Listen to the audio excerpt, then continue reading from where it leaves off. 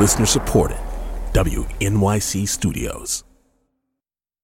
My measure, David, and I take a look at when things really begin to change, is when the social culture changes. I think Will and Grace probably did more to educate the American public than almost anything anybody's ever done so far. From WNYC Studios, this is Nancy. With your hosts Tobin Lowe and Kathy Tu.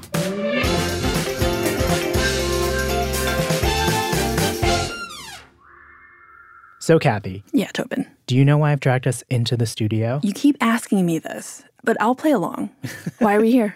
Because, as of today, Thursday, September 28th, on NBC, the national broadcasting company. Let's move this along. Will and Grace is back.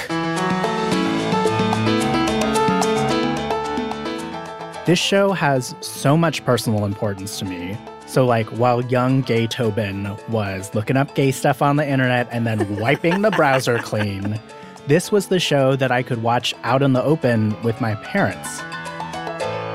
And the characters, I feel like they taught me so much. Like, Will and Grace showed me the sacredness of the gay man, straight girl friendship. Will! I have $100 in my bank account, and 75 of that is earmarked for a Belgian wax tomorrow.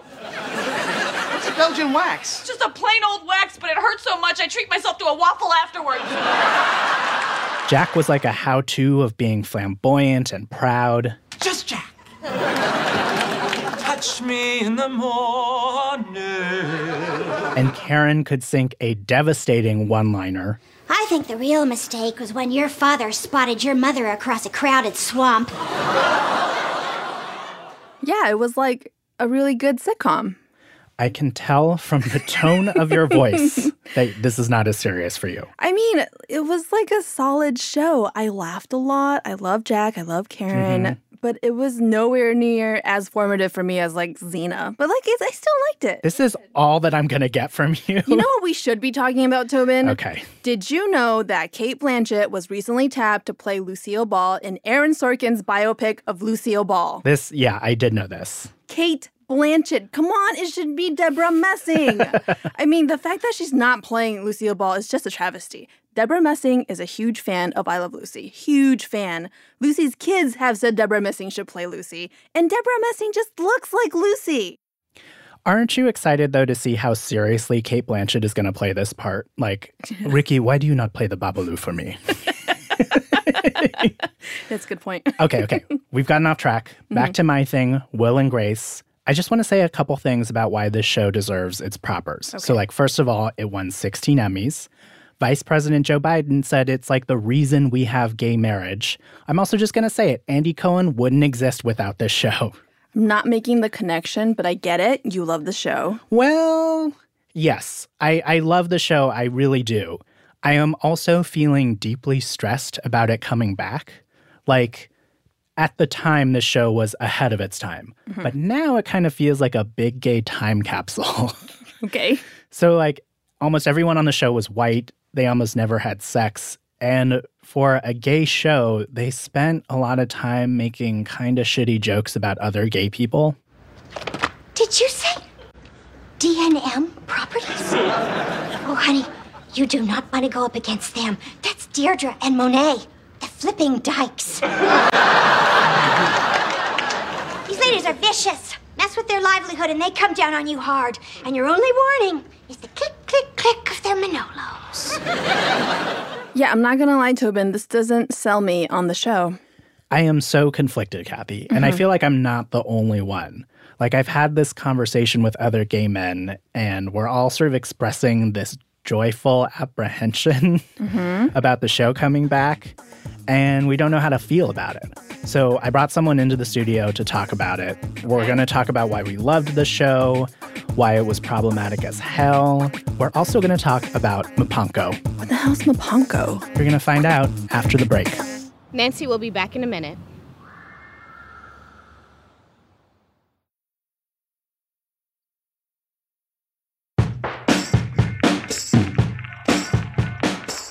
What you called Jack was pretty harsh. I mean, what do you say about me behind my back? That you should never wear capri pants. So we're going to talk about Will and Grace. Yeah. The easy thing to start with is just introduce yourself, who you are, what you do. Sure. I'm Alex Jung. I am a staff writer at Vulture/New York Magazine, and I cover pop culture stuff. My first question is, did you watch the show when you were younger? Totally. So, like, what were your feelings about it? Did it help you understand gay culture? Like, what did you feel about Will and Grace? Will and Grace came out in 1998, which was when I was in end of middle school, beginning of high school, somewhere around there. And so that was when I first was figuring out my sexuality. And there weren't a lot of things that I could watch on television that spoke to that experience at all, right? It was literally three things: Will and Grace, Queer as Folk, which I downloaded off of LimeWire, and then also Sex and the City, which I downloaded off of LimeWire too. And those were the three shows that I would watch and sort of like ravenously look for clues about like how to be this person, right? And of course, like most of them, like Sex and the City and Will and Grace, were set in New York. And so it created this fantasy or this idea of like what New York City would be like if and when I got there. But that illusion also shatters, I think, very quickly once you actually move there. And you're like, oh no, it takes a lot of money to live the way they do. And also it's just, the problem I think is that it does become very prescriptive in a sense about like, you know, what does it look like to be a gay man in New York City, for instance. And I don't think the show ever really pulled away from that image, even if it made fun of it. Yeah. Do you have favorite moments that you remember from the show? I was watching the episode where they had discovered that Jack hadn't come out to his mom. You told me you took an oath before God and your mother that you would never deny who you are. I lied. You told me some elaborate story about how you came out to her as a way of avoiding Pee Wee football. I lied. And it's a Thanksgiving episode. It's so good. And they're like forcing him to do it. Yeah. It's just like, the jokes are excellent, right? And Karen and Grace then start acting and fighting over this pretend relationship with Jack and this manufactured drama. Yeah. And there are like some lines in there that are just like delicious, right? Like Karen like telling Grace, He was looking for a real woman, not somebody who just lays there like Bib Lettuce. and just the way she says Bib Lettuce. I also remember, doesn't Grace come back and say like, well, when he left you, what did he say? Oh, yes. My Harold and Maude phase is over. It was so good. It was so good. I remember that episode too, because it wasn't just that he was coming out, but it like introduced me to this idea that when I was ready to come out, there could be such thing as like a network of friends who would be like a safety net around me. Right. I admire you, Jack. Because you are more yourself than anyone else I have ever known. Well, look, I appreciate what you're trying to do, but this is different. My mother will fall apart. She's... Jack. Aren't you tired yet? And there was something about Will and Grace that I think, because of what it was at the time, like, you didn't actually have a lot of gay relationships, like dating on the show, right? Like, that didn't happen for a really long time, and it was part of the criticism of the show. But in some ways, it's, like, perfect for a teenager, like, struggling with their sexuality to, like, watch it and, like, watch this, like, grown man go through the same problems. We talked about favorite moments. Did you have least favorite moments? I hated the kiss between Will and Jack. Okay, so this is the episode where there's supposed to be a gay kiss on like a soap opera they love. Will, tonight you're making dinner, and the three of us will be parked in front of your TV to watch our new favorite sitcom, Along Came You. And why is our new favorite sitcom? Because tonight Ed and Gerard are going to kiss. Only the first ever primetime network kiss between two gay men. Oh, that's tonight? It's in TV Guide. Don't you read? And then it doesn't happen. So they go to the Today Show and they like force this to happen on like the audience cam with Al Roker. Right. And I remember that episode because basically the show had been criticized for not showing gay storylines. And so they wrote a meta commentary episode addressing the criticism. And so this is their way of, quote unquote, addressing the drama, where then Will, like forces it on him. So it's not romantic. It's just literal, right? Yeah. It's like literally two men kiss. And that was supposed to be what we get. Yeah. Which I found like incredibly condescending. Even on the gay show, the kiss is like a comedic moment kind of thing. Right. Yeah. It's not sexual. It's and that was always, I think, the problem. If we are to level a problem with Jack, was never really about flamboyance, I think, to me at least. Because even now I kind of love it, like rewatching it. Yeah. I'm like, oh, Jack is great. Yeah. Like Jack is someone who like really owns who he is, does not give a fuck. He knows lots of references. But also like Jack would be having way more sex too, or like he would just be a much more, I think, like less of a neutered character than they created, which is, I think, where the problem was. So yeah, there was this thing about the criticism against Jack. There was a lot of criticism that he was like a stereotype. Right. And I don't know, like I want to get into that with you because when I was thinking about the show, now that I am an adult gay man, it's kind of like I know people like Jack. Like I know Jacks. Totally. And if I were to think about it, like the show did engage in like what his professional hopes were, like what jobs he wanted to have. So I'm wondering, like now looking back, do you think there was an element of like gays who felt Jack was like, quote, bad for the gays? Do you know what I mean? Sure. Yeah. I mean, and you still see it now, I think, in gay culture in certain ways, right? This push towards mask bros. And this desire that everyone should sort of be able to pass as straight in some ways, at least aesthetically, maybe. I think that's why rewatching Jack is kind of great, because he does feel like a character of an era that I really enjoy and I think exists in the world, especially anyone who is like theater adjacent.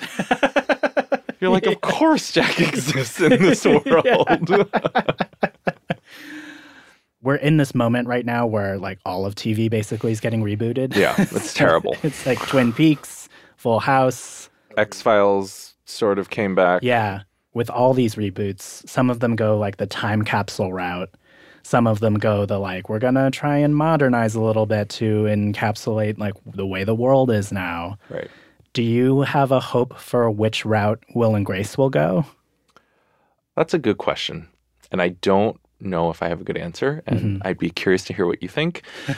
Only in the sense that, in a way, I think a show is what it is. And like it has its own skeleton. And a lot of that is determined by the cast and the characters that you ended up creating. Yeah. And so I'm not really a fan when they're like, okay, well, let's address this race problem by then bringing in like a character arc with Donald Glover or something. You know? Like, obviously, I'm thinking about Girls here in this sense. But like that was sort of what happened. And I feel like in a lot of ways, you sort of have to be true to what the show is. And a lot of that, to me, is about whiteness. Like, it's about sort of being aspirationally mobile, white, well-to-do, and kind of heteronormative in a lot of ways. Yeah. And I think, like, that's the sandbox that you're in, and that's kind of the sandbox you have to play in. Yeah. I mean, the thing that I was thinking about with, should they modernize, should they not modernize? Like, should they open the lens of like what their thing is or not? Oddly enough, I thought back to this scene that was in the original run where it's like something where they all get woken up in the middle of the night and Jack walks out of his bedroom and he is with, I think, a Filipino man. Oh, Who are you? Lepanko. Like the candy treat? And don't worry, Jack has a black belt in Taekwondo. The Navy SEALs, they train him for this sort of thing. And like that person is there purely as a punchline. Like the fact that he's there, I think his body is a little bit of a punchline. The fact that he doesn't speak great English is like a punchline. And I remember watching that as like a young person and not until that moment really realizing what the lens of the show was, if that makes sense. Right. Because suddenly it was like a wake-up call of like, oh, now they're trying to deal with the race thing and they did it in a really shitty way. Right. So I think about that now with should they modernize, should they not? And it's a little bit like, I don't know if it's in their toolbox. Right. You know, I mean, these shows were always about white gay male sensibility. And that's sort of what I mean even about coming to New York. As a gay Asian guy, you like go to New York and you think that your life is going to be like Will, but then you realize you're actually that unnamed Asian guy who's the punchline. Not to get too dark on that. No, it's so real. I'm just going to take a 5-minute break and then we can come back.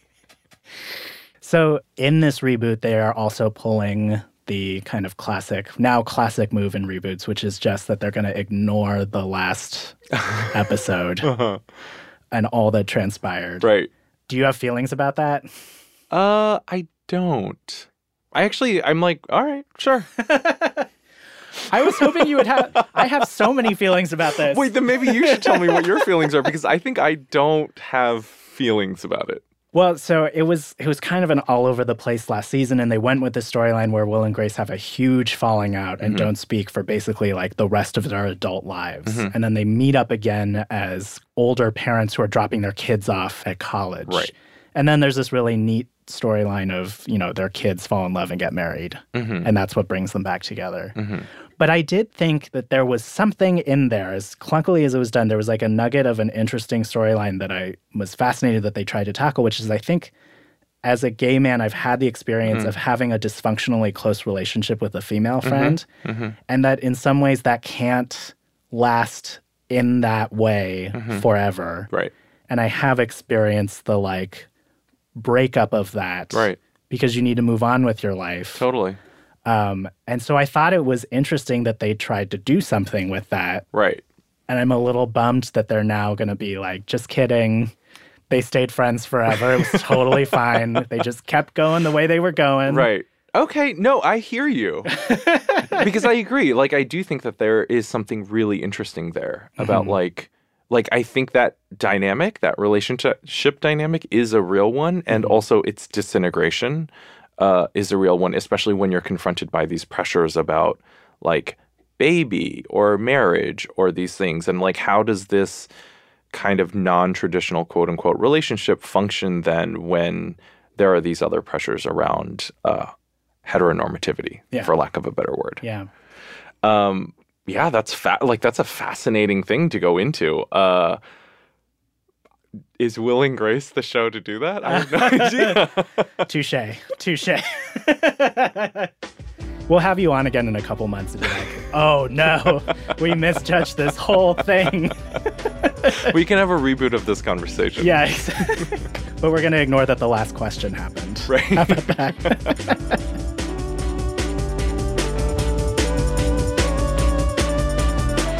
Alex Jung is a staff writer for Vulture at New York Magazine. You can find us on all the social media places. We're at Nancy Podcast on Facebook, Twitter, and Instagram. And if there's any justice in the world, you'll all join me in signing my Change.org petition to tell Aaron Sorkin to stop messing around and cast Deborah Messing in his Lucille Ball biopic. Okay, there's no petition. We cannot do that. There is no justice in this world. All right. Producer. Matt Collette. Sound designers. Matt Boynton and Jeremy Bloom. Intern. Elizabeth D. Editor. Jenny Lawton. Executive producer. Paula Schumann. I'm Tobin Lowe. I'm Kathy Tu. And Nancy is a production of WNYC Studios.